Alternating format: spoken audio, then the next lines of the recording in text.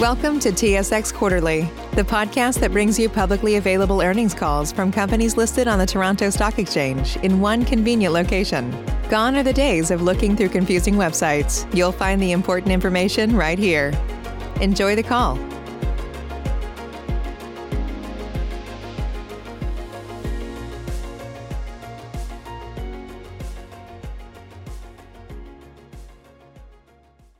Good morning, ladies and gentlemen. Welcome to the Air Canada third quarter 2021 conference call. I would now like to turn the meeting over to Valérie Durand. Please go ahead, Ms. Durand. Thank you, Valérie. Hello, bonjour et bienvenue à notre troisième revue trimestrielle de 2021. Welcome and thank you for joining us on our third quarter call of 2021. With me this morning are Michael Rousseau, our President and Chief Executive Officer, Amos Kazzaz, our Executive Vice President and Chief Financial Officer, Lucie Guillemette, our Executive Vice President and Chief Commercial Officer, and Craig Landry, our Executive Vice President and Chief Operations Officer. On today's call, Mike will begin with a brief overview of the quarter. Lucie will touch on travel demand, our network, Aeroplan, and Air Canada Cargo. Amos will provide additional details on our financial performance, fleet, and liquidity, and then turn it back to Mike. We will then be available until 9 a.m. for questions from equity analysts, followed by questions from fixed income analysts. And of course, we'll remain available for additional questions after the call through our investor relations team. Before we get started, please note that certain statements made on this call may be forward-looking within the meaning of applicable securities law. This call also includes references to non-GAAP measures. Please refer to our third quarter press release and MD&A for important assumptions and cautionary statements relating to forward-looking information and reconciliations of non-GAAP measures to GAAP results. I will now turn it over to Mike. Great. Thank you, Valerie. And good morning to everyone, and thank you for joining us on our third quarter call. Although the pandemic continues to impact our industry, the results from the quarter clearly demonstrate that our airline is making great progress and is now in recovery mode. First and foremost, this is due to the hard work of our employees and their commitment to taking care of our customers.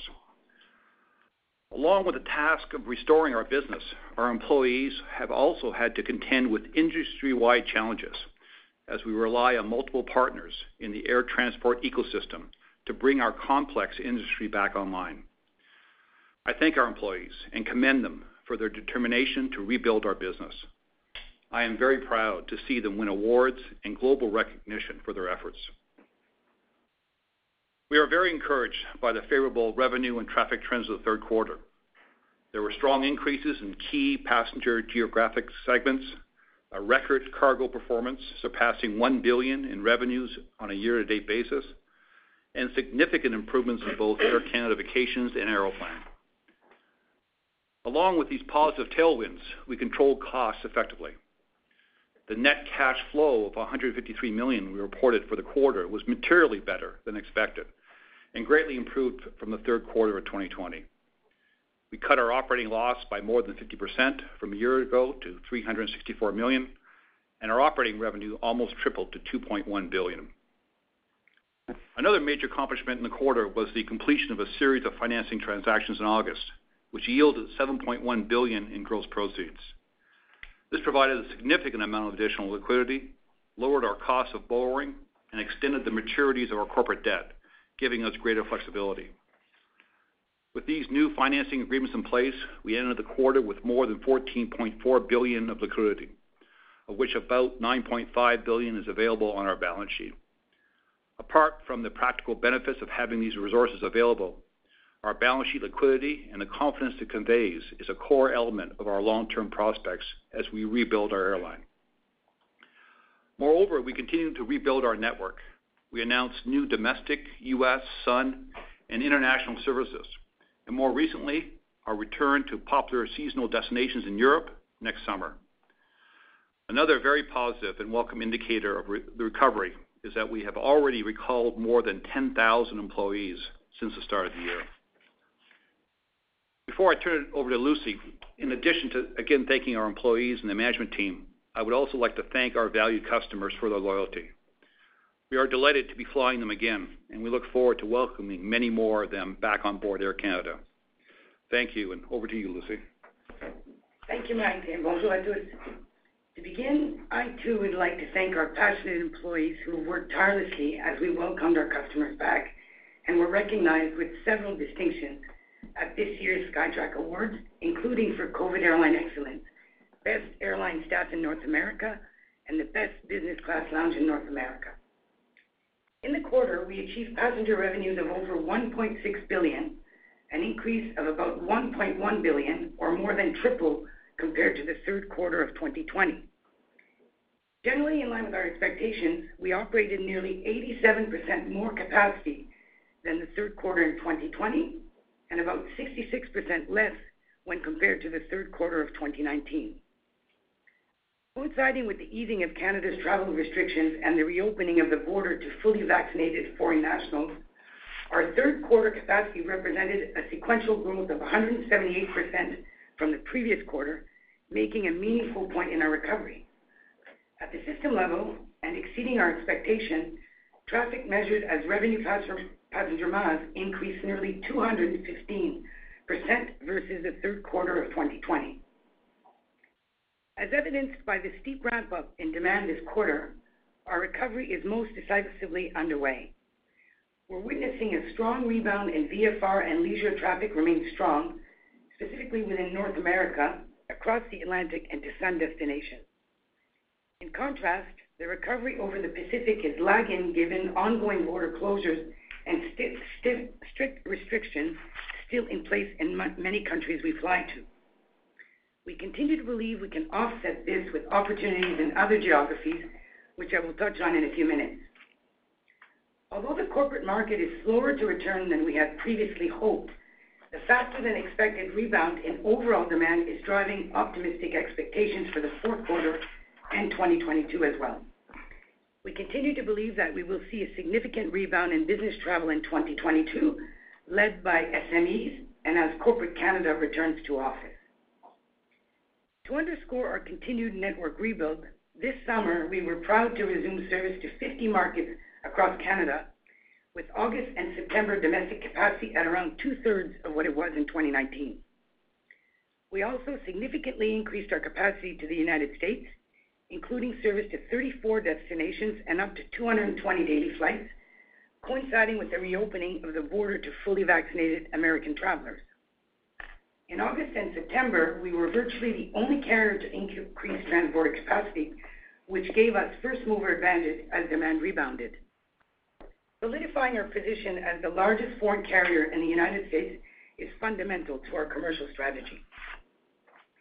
The strong VFR and leisure demand observed this summer gave us confidence to announce our summer 2022 plan with service to nearly 30 transatlantic destinations, including the return to leisure-focused destinations with seasonal service to Barcelona, Nice and Venice, and year-round service to key markets such as Amsterdam, Lyon, and Copenhagen.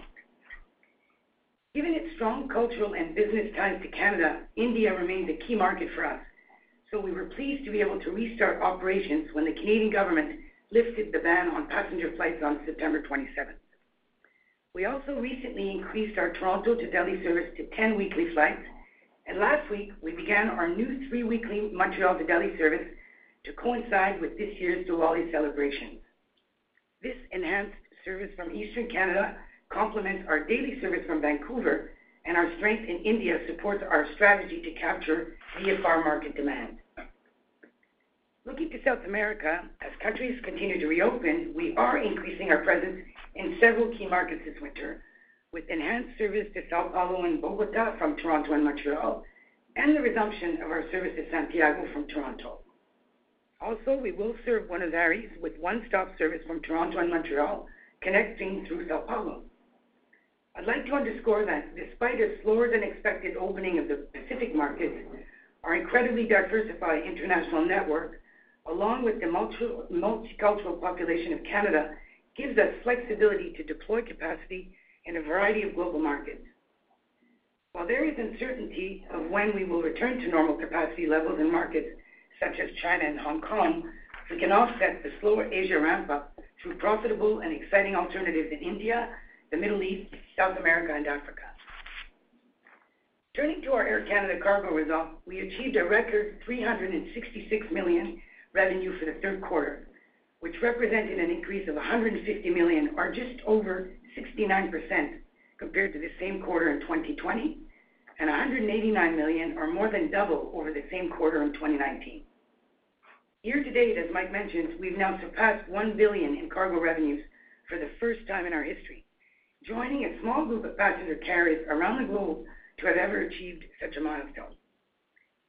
Together with the leadership team, I extend my congratulations to our colleagues at Air Canada Cargo who continue to progress, adapt, and innovate.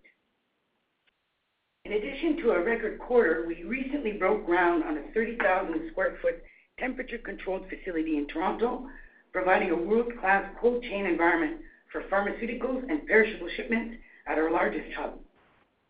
Investments in infrastructure, along with our dedicated Boeing 767 freighter fleet, gives us the ability to continue to rapidly expand our cargo capabilities and capitalize on our strategically placed cargo hubs across the globe. Turning to Aeroplan, we were proud to receive the Excellence in Management Award at the Golden Loyalty Awards, recognizing the success of Aeroplan's strategic transformation. We also achieved strong third quarter results driven by gross billings from points sold in the quarter increasing 50% year over year, growth in member enrollment, and strong credit card engagement. In fact, average card spend and new card acquisition are both higher than 2019 pre-pandemic levels. When we relaunched the program last year, we made a commitment to earn our way into customers' everyday lives. Starbucks and our new landmark partnership with the LCBO launching in the fourth quarter are central to delivering on that promise, bringing in new members and deepening our relationships with existing members.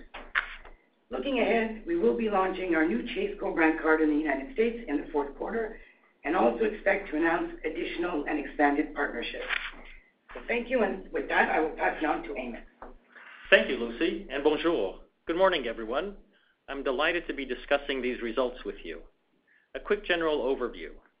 EBITDA improved $487 million compared to the third quarter of 2020, with a negative EBITDA of $67 million in the third quarter of 2021, with the last 2 months of the third quarter each generating positive EBITDA, excluding special items. On a GAAP basis, we recorded an operating loss of $364 million in the third quarter of 2021, compared to an operating loss of $785 million in the third quarter of 2020. Operating expenses increased $925 million, or 60% from the third quarter of 2020, on a capacity increase of 87%, for a total of about $2.4 billion in the third quarter of 2021. Turning to certain major expense categories in the quarter, fuel expense increased $297 million, or 170% from the third quarter of 2020. The increase reflects a higher volume of fuel liters consumed, driven by increased flying year over year, as well as the impact of $180 million from a 39% increase in the fuel cost per liter, net of a favorable foreign exchange rate variance of $31 million due to the strengthening of the Canadian dollar. Wages, salaries, and benefits increased $117 million, or 25%, on a FTE increase of 24% year over year. Regional airlines expense, excluding fuel, increased $114 million, or 58%, primarily due to the higher levels of flying versus the third quarter of last year. Depreciation and amortization expense in the third quarter was $400 million, $23 million, or 5% lower from the same period last year, reflecting the accelerated retirement of certain older aircraft from our fleet, partially offset this quarter by the addition of new Airbus A220-300s and spare engines. Aircraft maintenance expense was $153 million, up $108 million from the third quarter of 2020. The increase was mainly due to maintenance provision reductions of $72 million recorded in the third quarter of 2020 as a result of updated end-of-lease cost estimates. The remaining increase is mainly due to the higher volume of flying year over year. As for our fleet, we exercised options for the purchase of 3 Boeing 787-9 aircraft scheduled to be delivered in 2022 and 2023. As for our narrow-body fleet, we elected to proceed with the purchase of an additional 2 Airbus A220-300 aircraft with expected delivery in 2024. These 2 are part of the 12 aircraft that we had previously determined would not be purchased. This brings our A220 firm orders to 35, with 3 A220 aircraft scheduled for delivery in Q4. In October, we reached an agreement with Boeing to accelerate the delivery of 4 737 MAX 8 aircraft into the fourth quarter of 2021 from 2022. The remaining 9 MAX 8 aircraft are now expected to be delivered by the end of the second quarter of 2022, reaching a total of 40 737 MAX 8s in the narrow-body fleet. With these 2 aircraft types as the cornerstone of our narrow-body fleet, along with our wide bodies, we will have a very cost-efficient fleet, but also one that meaningfully contributes to our climate action plan ambitions. Illustrating the growing confidence we have in the recovery, the planned aircraft delivery scheduled in the fourth quarter will be purchased with available cash. Turning to liquidity, since the onset of the pandemic, we have taken measures required to stabilize operations and to prepare for the recovery process. Since March 2020, we have raised significant liquidity. Still, we could not be certain of the length or depth of the downturn. This is why our support agreement in April with the Government of Canada was important. It made available up to $4 billion in standby financing through fully repayable loan facilities. To date, we have not drawn down on any of these repayable loans in place, nor do we intend to, except to support refunds of non-refundable tickets through a separate unsecured credit facility of up to $1.4 billion, which carries an interest rate of about 1.2%. As of September 30th, roughly $1.2 billion has been drawn under this facility. This refund process is nearly complete, and draws under this facility may continue up until November 30th as eligible refunds are paid. It is still too early to discuss whether we will opt out of the government financing facilities, which we continue to view as an added layer of insurance. At the beginning of the quarter, our unrestricted liquidity amounted to close to $9.8 billion. The financing transactions completed during the third quarter alone increased our liquidity approximately $4.4 billion. At the end of the third quarter, unrestricted liquidity was $14.4 billion and consisted of about $9.5 billion in cash, cash equivalents, short and long-term investments, with about $4.9 billion available under undrawn credit facilities. Additional information about our liquidity and financing transactions can be found in our financial statements and MD&A, which were posted on our website and filed on SEDAR this morning. I am encouraged by the improved financial results, and seeing our colleagues return is invaluable to me. Thank you for your attention, and to everyone at Air Canada as we achieve these results together. I will now turn it back over to Mike. Thank you, Amos. In summary, we have finally realized in the third quarter clear signs of Air Canada's potential, progress, and recovery. We remain confident that these trends will continue and the direction over time will be upward, although it may be uneven. In the meantime, we're not simply waiting for COVID to disappear. We are instead working hard to leverage our own abilities and strategic advantages to accelerate the recovery and further secure our leadership position in the competitive marketplace that is now taking shape. Our transformed Aeroplan program stands among these strengths. The program is unmatched, certainly in Canada, and clearly distinguishes us from our competitors. It will be instrumental in fostering customer loyalty and also will be a significant financial contributor. The second strength is Air Canada Cargo, which, like Aeroplan, is also proving itself to be an important revenue generator. Air Canada Cargo will soon take a transformational step with the arrival later this quarter of the first of a planned 8 dedicated freighter aircraft. The last few months have not only shown cargo's value in diversifying our revenue, but demand for its services can be expected to continue due to the increased e-commerce demand and persistent bottlenecks in other cargo modes. Third, We have carried on with our fleet renewal throughout the pandemic. Our fleet is right-sized and ideally configured to compete in the post-pandemic market. Moreover, the removal of older aircraft and the replacement by more efficient models reduces our footprint, advances our sustainability goals, and helps us meet our climate plan objectives. To this end, we continue to advance towards our targets and collaborate with others on innovative initiatives such as the Leaveless Travel Program that we recently launched with corporate customers, with Deloitte, a significant corporate customer first on board. Another attribute is our new IT reservation system. Because of the pandemic, we have yet to realize the full benefits of the major multi-year investment.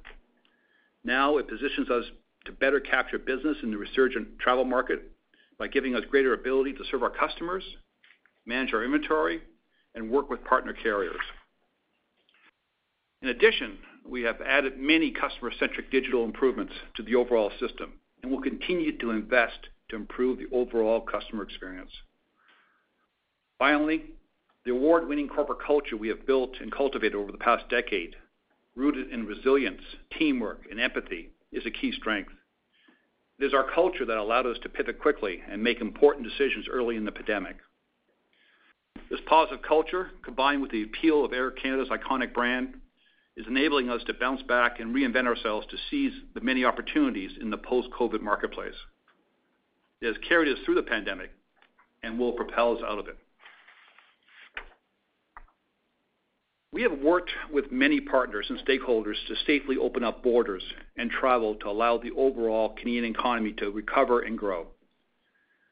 Air Canada contributes over 2% of GDP, is responsible for a significant number of indirect jobs, and connects people and businesses around the world. We welcome the new measures announced by the Government of Canada to protect the health and safety of employees and the traveling public, and are committed to implementing these new measures effectively. Our employees have done their part, with now over 96% fully vaccinated. The employees who are not vaccinated or do not have a medical or other permitted exemption have been put on an unpaid leave. We do believe, however, that with the combination of the new travel policy and high vaccination rates for the general public, the pre-departure PCR test is unnecessary, and we will continue to advocate for its elimination. I understand and acknowledge it has been a difficult 20 months for our shareholders, and I thank them for their trust and patience. Although our share price is now significantly higher than the low over the last 20 months, we believe it has much more potential.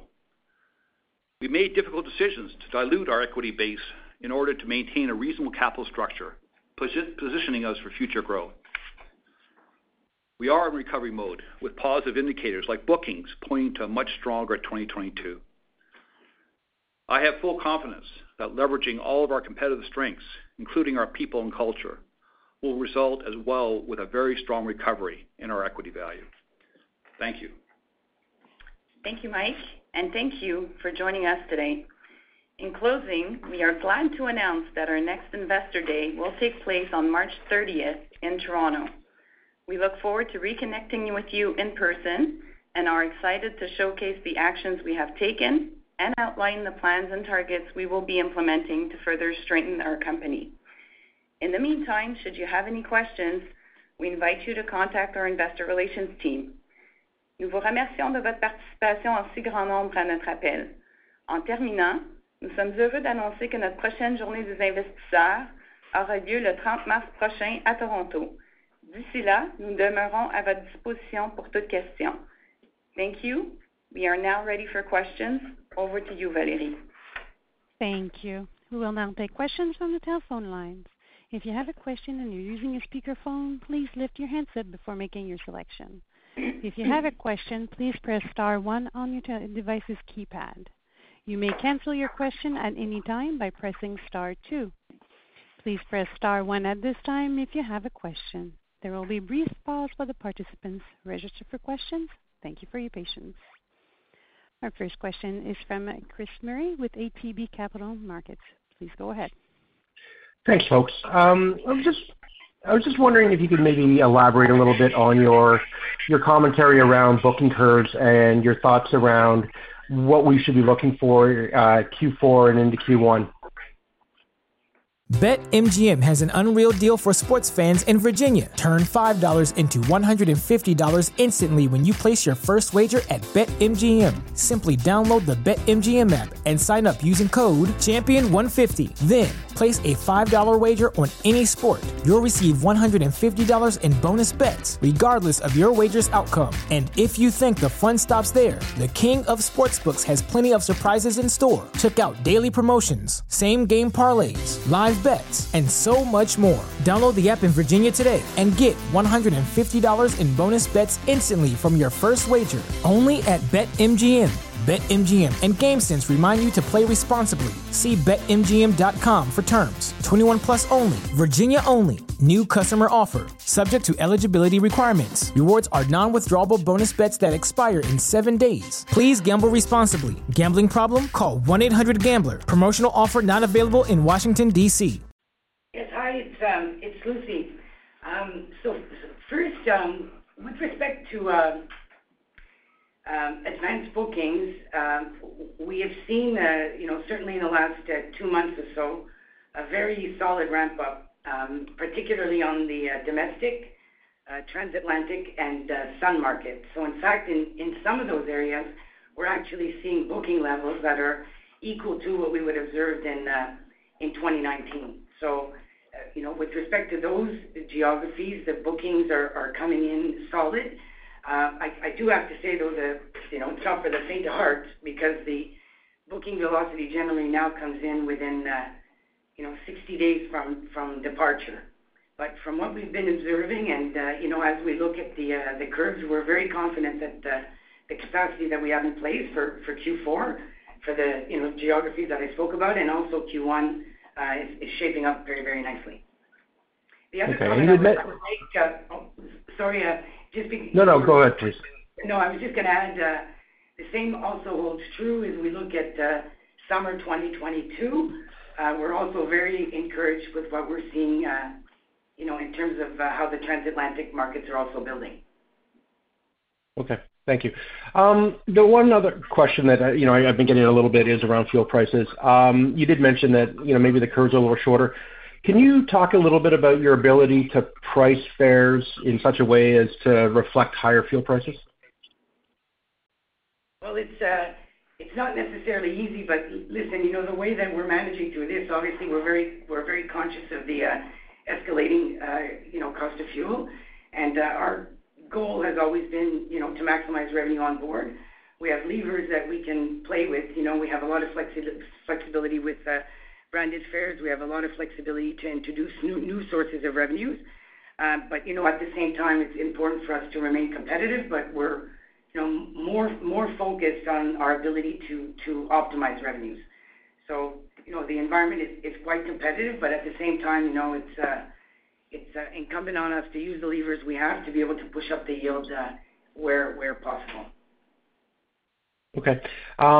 My last question, just on the fleet, it seems like just looking at the aircraft that you're adding, there's some expectation on your part, maybe a little more optimistic view than maybe in previous quarters. Can you talk a little bit about your thought process around adding additional aircraft to this point, and how you think that you'll be able to use those aircraft in the network? Yeah, good morning, Chris. It's Amos. So you're right. You can see there our optimism a little bit as we have better line of sight on the recovery, and reviewing our fleet plan going forward. We retired a considerable number of aircraft, and where we were versus 2019, that took a lot of capacity out, and so making those decisions now when we have much stronger liquidity, when we see a path ahead, enables us to take decisions on the fleet, various pieces of the fleet that either need renewal or provide the opportunity for growth as we see demand returning. So, it's one that I can't give you the magic plan here, Chris, but I think you'll see, you've seen by the results we've talked about today in terms of accelerating some deliveries, addition of the A220-300s, which has really proven to be an excellent aircraft for our domestic network. that we have options as we look ahead to the recovery, and then we'll see where demand lies and what opportunities make it reasonable for us to build business cases to further invest capital. All right. That's helpful. Thanks, folks. I'll turn over the line. Thank you. Our next question is from Savi Syth with Raymond James. Please go ahead. Hey, good morning, everyone. Just first of all, I'm just kind of curious if you could provide, I know it's not exact, but at a high level, what you're seeing. I know you mentioned leisure and VFR are taking the lead, but I'm just kind of curious where kind of leisure levels are versus 2019 in the various entities, and what you might be seeing from a business level as well. So, number one, I guess, when you refer to business level, if we talk about corporates for a minute, there's no doubt that in Canada, domestic Canada has led the way in terms of corporate business, but we are lagging behind what we are observing in the United States, and we're pretty confident that come 2022, when corporate Canada returns to their offices and business travel should return. But no doubt that for us, business has lagged a little bit. On the flip side, we've from the very beginning focused on some of these leisure and VFR markets, and from the onset of this pandemic, when we entered those markets, we also focused on capturing premium leisure opportunities. So there's many segments or many markets that we actually operated and we continue to operate where we were able to produce some pretty good results in the premium cabin. So although it may not be corporate, there was still an avenue for us to be able to expand in those areas, which of course we've done. And when we look at some of these markets, when we commented a bit earlier, in some of these leisure markets, we're actually anticipating that by the time we reach Q1 or Q2, we will actually be at 2019 levels. Advanced bookings, particularly in the Sun region, are very, very good. Leisure markets are performing very, very well. And in some of the VFR markets, I'll touch on India, for example, but there are quite a few like that where, we've introduced, for example, new route on Montreal-Delhi was just recently launched, and we're extremely confident that those markets will continue to perform very, very well for us. Just following up on that, Lucie, I appreciate the color. Is there, from a business standpoint, are you hearing anything from your corporate clients as to kind of when or how much they plan on traveling in 2022?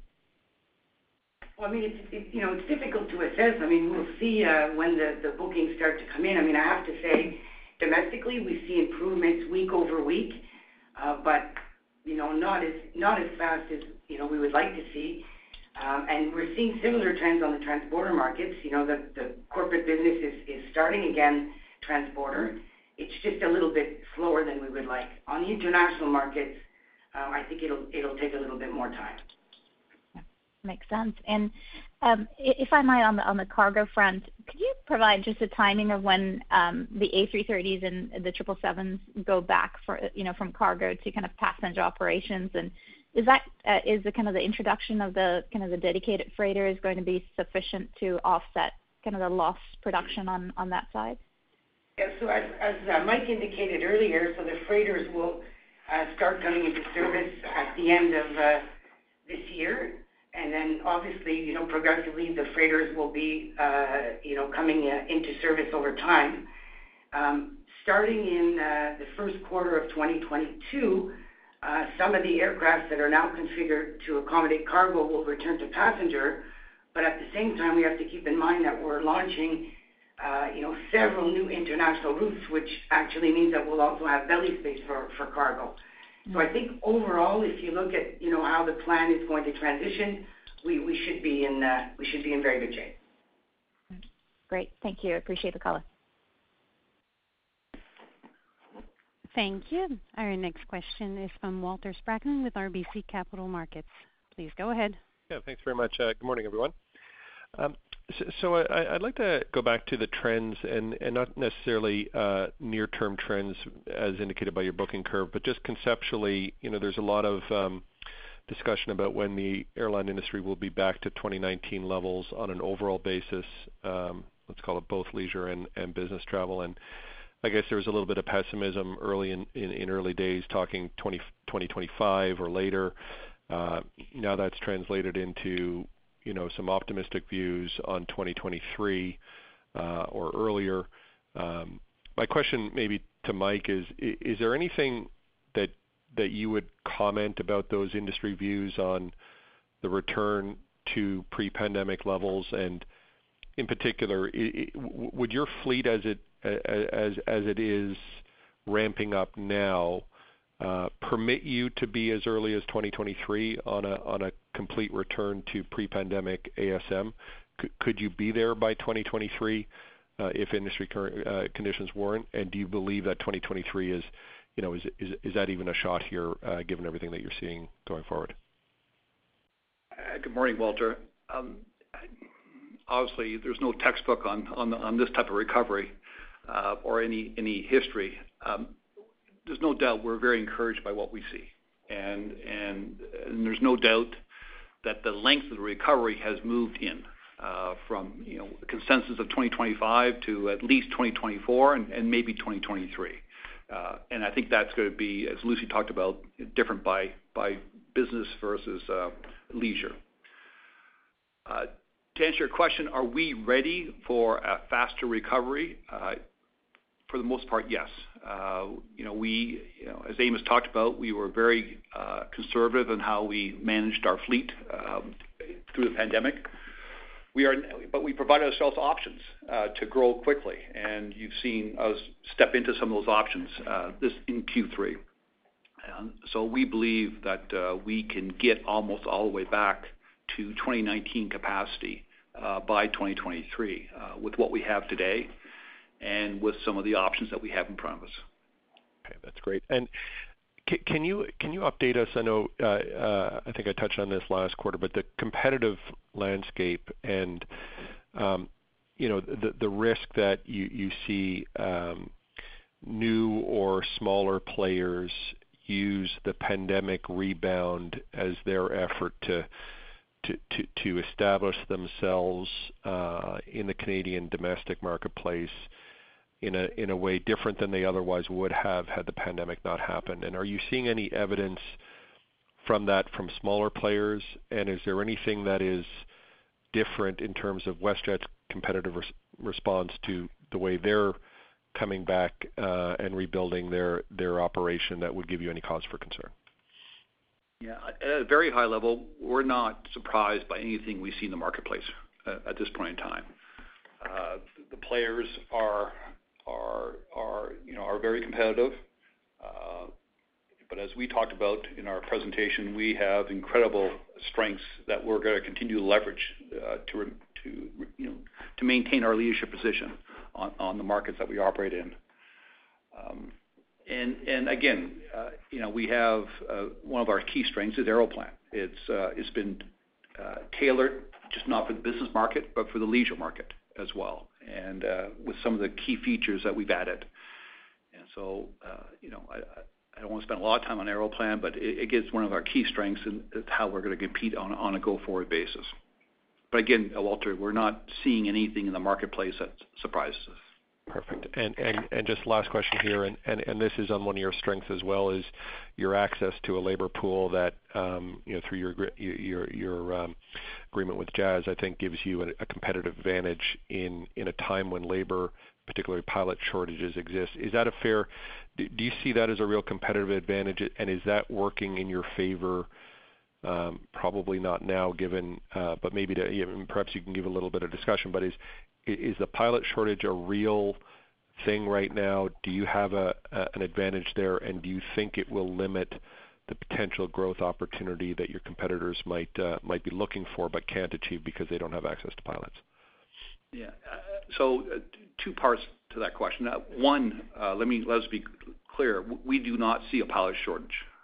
Full stop. We're very comfortable with our numbers. We're very, very comfortable with our ability to recruit if we need our extra pilots. And the second part is on the Jazz upflow agreement. It did certainly work well before the pandemic.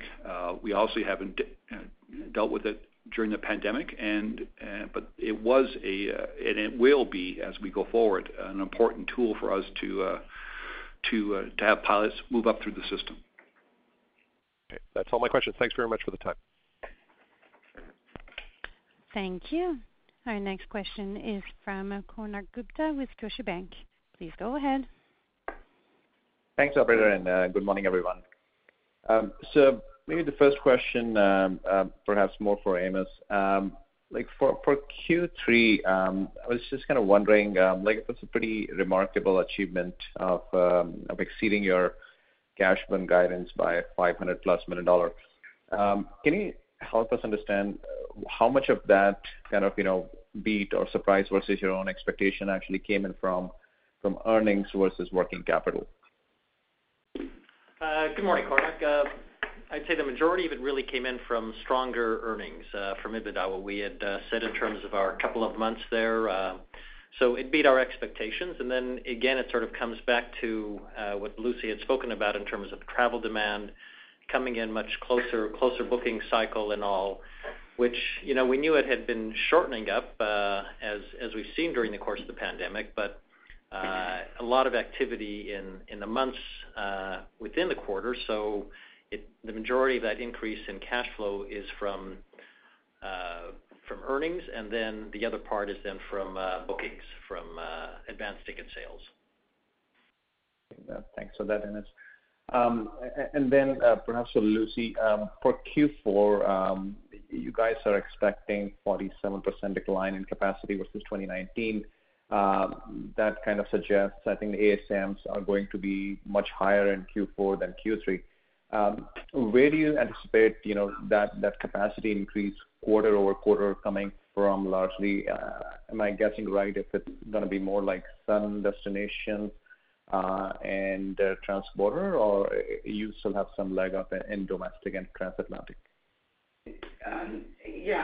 So basically, yes, for sure, the sun, and that's traditional going into the fourth and first quarter. But the other two services where we're seeing a pretty rapid ramp up would be the U.S., the transborder routes. So as we indicated earlier, we launched several new routes on the transborder front, and also the transatlantic. Those are really the areas where we see the biggest ramp up going into the winter. Okay, thanks, Lucy. And then with respect to the fourth quarter, I understand you guys are not providing guidance for cash flows or cash burn.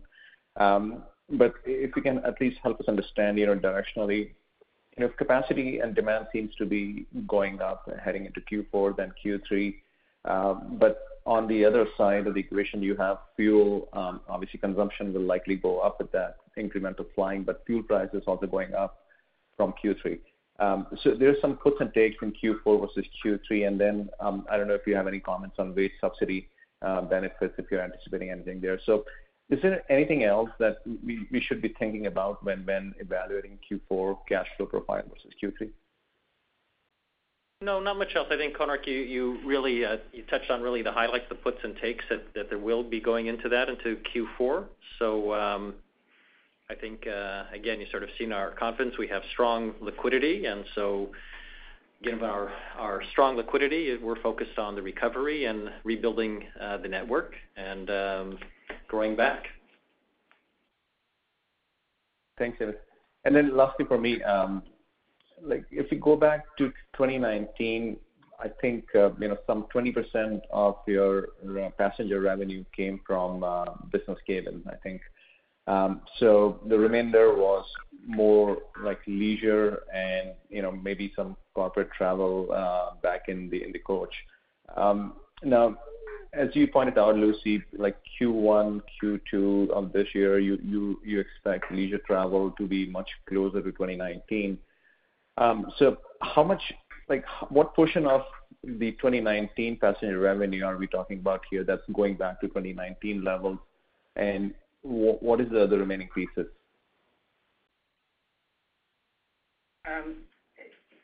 Let me see if I can maybe break it down for you here.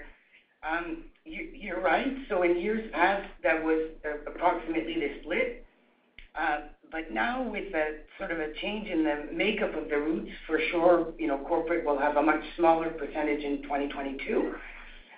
But what we need to consider is these opportunities that we've been able to unlock with, premium leisure J, new ancillary sales, for example, opportunities for us to get more revenue into the premium cabins. Those are all, and I should also add the improvements that we're seeing not only with the Aeroplan redemption demand, but also the Aeroplan redemption yields as well, which are, far exceeding our expectations. The mix of revenue will change over time, but, we're assuming that by the time the corporate demand in mid-2022, comes back, hopefully we'll be back to a similar mix. But in the meantime, there are other opportunities for us to compensate. That's good, Claude. Thank you so much. That's all from me. Thank you, guys. Thank you. Our next question is from Helen Becker with the Cohen. Please go ahead. Thanks very much, operator. Hi, everybody, and thank you very much for the time. Just as in the U.S., we're seeing these huge increases in premium leisure, people buying up to the premium seats. And I'm wondering, are you seeing the same thing in your markets as well, kind of taking up the seats that you would have been selling to corporates? Yeah. Hi, and it's Lucy. Yes, we are actually. Hi, Lucy. And if you look at the recovery by cabin, our premium revenues and PY revenues, when you look at it from a growth year over year, those two cabins have recovered faster than the Y cabin. So for the reasons that you mentioned, so for example, these new premium opportunities that in the past we would not have, I'll use the word chased, but I mean in this kind of environment, these were new markets for us, and obviously there was potential there, so we did everything we could to go and capture it.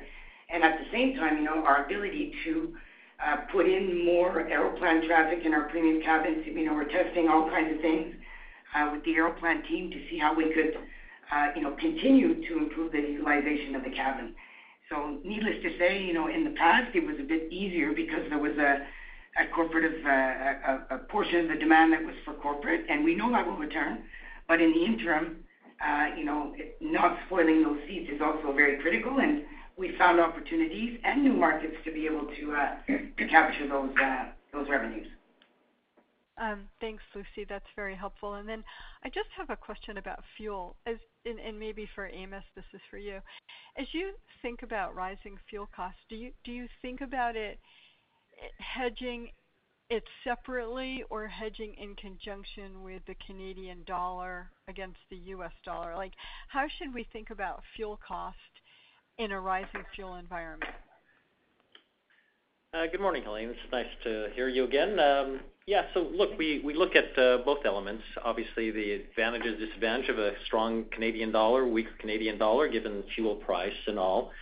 But what we look at, also most carefully in the decisions to hedge is actually what's happening then with the premium to hedge, but then what is the curve doing? And right now the curve is in backwardation. If you look at a year, price per barrel drops $12. So it's hard to find yourself in a position here where hedging, makes economic sense. As you know, we've always approached this, from a conservative standpoint, just as an insurance policy to deal with, the booking curve. Now, the booking curve is, much shorter, much tighter, and so that opportunity there to catch a little bit of insurance there is less meaningful in the short term. So I think it goes back to how Lucy talked about before on how we look at the rising fuel environment and what we do to optimize cabin revenue. Okay, that's very helpful. All right, thanks, team. That's all very helpful. Have a nice day. Thank you. Our next question is from Tim James with TD Securities. Please go ahead. Thank you. Good morning, everyone. I guess my first question, Lucy, maybe you mentioned that you're saying certain markets could be back to 2019 levels in the first quarter of next year. I think that was what you mentioned, and you cited Sun Destinations as an example. Is that, when you say returning to 2019 levels, is that in terms of traffic or revenue or both? It's actually both, but when we're looking at the advanced bookings, so that was a point that we were making a little bit earlier. When we actually look at bookings that are generated on those services for the first quarter, the amount of bookings that we're taking on a daily basis is in line with what we would have captured in 2019. So we may not quite yet be at 2019 load factor levels, but in terms of booking velocity, we're actually capturing the same amount of bookings as we would have, at that time. And I have to say, on the yield front, certainly for the Sun, and again, we know about the fuel issue, so of course we're doing everything that we can to move the fares up where possible. We're very, very conscious of the yield environment, but certainly on the Sun, the curve is shaping up very nicely. Okay, that's helpful. Thank you. I guess, and forgive me if you touched on this. I know you were asked about the pilot shortage specifically, but are there any sort of throughout the organization related to whether it's COVID or people being away from work, are there any sort of labor availability challenges that you're facing today, or are you feeling good about your position and the availability of all the employees that you need as you ramp up capacity? Good morning, Craig Landry here. Certainly what we're finding as we're recalling our employees is that we get, a very strong response. And we've had, as Mike has mentioned earlier, we've recalled over 10,000 employees back into the company since the beginning of the year. We continue into the fourth quarter to bring more employees in, and we've already begun new hiring employees to come into the company as fresh new employees as well. So what we're seeing so far is a very strong response to that. There's a lot of appetite and a lot of interest to want to work at Air Canada, and we've not observed any challenge that you've seen other airlines having in terms of their struggle to meet their schedule demands. In fact, we've been able to successfully operate, well in the high 90% of all of our flights as planned in the schedule. So we're not observing the same challenges you're seeing elsewhere. Okay, that's helpful. Thank you, Craig. Just wanted to return then, Lucy, to an earlier comment about the movement or the uptake of premium seating, even into the business cabin of leisure travelers. Do you have any historical data that provides insights into how sticky that move could be by leisure travelers into sort of a higher price point? Like, do you think it's likely that they will revert to sort of more traditional buying patterns once conditions normalize, whether that's next year or 23 or 24? Or do you think there's a tendency for people to kind of stay at a higher price point once they've kind of tested it out? To answer your question in terms of us having access to some historical data, there's no doubt that for some markets we did have a little bit of history in years past, and also we're able to use the data that we have for some markets that we've operated, and sort of replicate what that might look like in some other markets. So from that perspective, we did have a little bit of information to be able to use. And the interesting thing is, as we progressed through the pandemic, we were able to come out with new products as well that customers have obviously appreciated and have shown it in kind by purchasing. So my suspicion is some of those products will stay.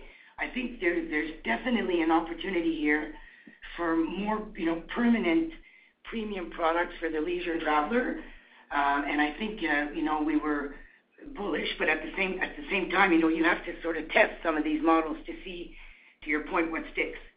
So I think, we've had a few failures. There are a few things that we tried that didn't work so well, but at the same time, we were able to unlock some really good opportunities for, tour operator traffic. And my suspicion is some of those products will continue. We also, worked quite a bit on our offering for seat selection. And this is another, good source of revenue for us. We were able to extract, good dollars for seat fees in different cabins and also, different paid upgrade programs. So we've learned a lot through this period, and obviously we're going to look to retain the products that, customers have appreciated. And at the same time, there's always a desire for us to find the sweet spot in terms of willingness to pay, and the way you can do that is to test some of these things as well. But I think overall we're pretty confident that some of these products will stay. Okay, yeah, I would think it'd be sort of an interesting kind of marketing opportunity almost for you to have some of those passengers sort of try something at a higher price point. Yeah. I know it was the biggest mistake I ever made, paying up for my kids to fly in a premium seat, because they did not respond well when I put them at the back of the bus again after that. They're not terribly rational, so they probably aren't like many of your passengers. If I could just squeeze in one last quick question. I know it's early, but any thoughts to sort of what needs to occur in the market to resume guidance on a more normalized basis? And again, I'm not anticipating or expecting it anytime soon, but I'm just wondering about your thought process there. I think, Tim, it's Amos. Good morning. I think actually what Valerie had mentioned at the end is look forward to our March 30th Investor Day. And I think that's where you'll see us back on sort of our metrics as we had done before, of lining out what our aspirations and targets are, and provide some more insight. As we need a little bit more time here as we're seeing how the recovery is unfolding and putting all that together. So, stay tuned for March 30th. Okay, that's great. Thanks very much, Amos. Thank you, everyone. Thank you. Our next question is from Cameron Doerksen with National Bank Financial. Please go ahead. Thanks. Good morning. Maybe just a couple of balance sheet questions for Amos. You've sort of indicated that the government credit facilities, you see it as insurance, not looking to opt out of it yet. Is there a cost to you for keeping those facilities in place? No. Good morning, Cameron. No, there's no cost to keeping those facilities in place. Talking about the $4 billion in terms of, standby credit, if you will, facilities, the various tranches there. So no, there's no cost to that. The only cost in terms of the programs is what we've drawn down on the refund facility, which, as you know, is a 7-year money at 1.2%. So very low cost, financing there to essentially repay the non-refundable tickets issued. Right. And just another balance sheet question. What's your ability to kind of accelerate debt repayment here? Obviously, if things do recover as expected here, if you're just sitting with quite a bit of cash on balance sheet, presumably free cash flow is going to inflect even more positively. So just talk about your ability to kind of accelerate some of the debt repayments. There's, right now sort of limited opportunity to accelerate some, but there are other, there's some amounts that could be accelerated, but it's more specifically around how we sort of go forward in terms of financing and looking at aircraft purchases and looking sort of deleveraging. As you've seen here, we mentioned, we're purchasing the aircraft with cash coming up, so using cash there to fund CapEx investments. So that's, sort of a general flavor right now, Cameron. And just to add to that, Cameron, it's Mike. Amos and the team, collective team, have done a great job, putting together the debt structure of the company, and the weighted average interest rate for our total debt is sub 4%. And so we've got rid of the high cost debt, and so now we're very, very comfortable with a sub 4% weighted average. And so there are some floating debt we could pay back, but again, we've locked in with rising interest rates. We've locked in a fair amount of the debt right now. Okay, no, that makes sense. And just a second question for me, just on the testing requirements, Mike. You mentioned that your view is that the PCR pre-departure test unnecessary. I think that's a view shared by a lot of people. But how much of an impediment do you think that is for travel? I'm just thinking about sun destinations. If you've got a family of 4 and you have to get a PCR test at either end of the trip, I mean there might be some sticker shock there for some people. So I'm just wondering if that were to go away, do you think that that's another sort of step change in potential demand recovery? There's no doubt, Cameron, it would help. We don't have numbers as to what the incremental demand would be without that test, but obviously it is. One, we don't believe it's required from a safety perspective. That's the key issue from our perspective. But we certainly would help demand. We just don't know what that number is. Okay, fair enough. That was it for me. Thanks very much. Thank you. That is all the time we have for questions. I will now turn the meeting over to Ms. Laurent. Thank you very much, Valérie, and thank you for joining us today. Again, we remain available should you have any additional questions through our Investors Relations team. Encore une fois, nous sommes disponibles via notre équipe des relations investisseurs pour toute autre question. Merci, bonne journée. Thank you and have a nice day. Thank you. The conference has now ended. Please disconnect your lines at this time, and we thank you for your participation. BetMGM has an unreal deal for sports fans in Virginia. Turn $5 into $150 instantly when you place your first wager at BetMGM. Simply download the BetMGM app and sign up using code Champion150. Then, place a $5 wager on any sport. You'll receive $150 in bonus bets, regardless of your wager's outcome. And if you think the fun stops there, the king of sportsbooks has plenty of surprises in store. Check out daily promotions, same-game parlays, live bets, and so much more. Download the app in Virginia today and get $150 in bonus bets instantly from your first wager. Only at BetMGM. BetMGM and GameSense remind you to play responsibly. See BetMGM.com for terms. 21 plus only. Virginia only. New customer offer. Subject to eligibility requirements. Rewards are non-withdrawable bonus bets that expire in 7 days. Please gamble responsibly. Gambling problem? Call 1-800-GAMBLER. Promotional offer not available in Washington, D.C.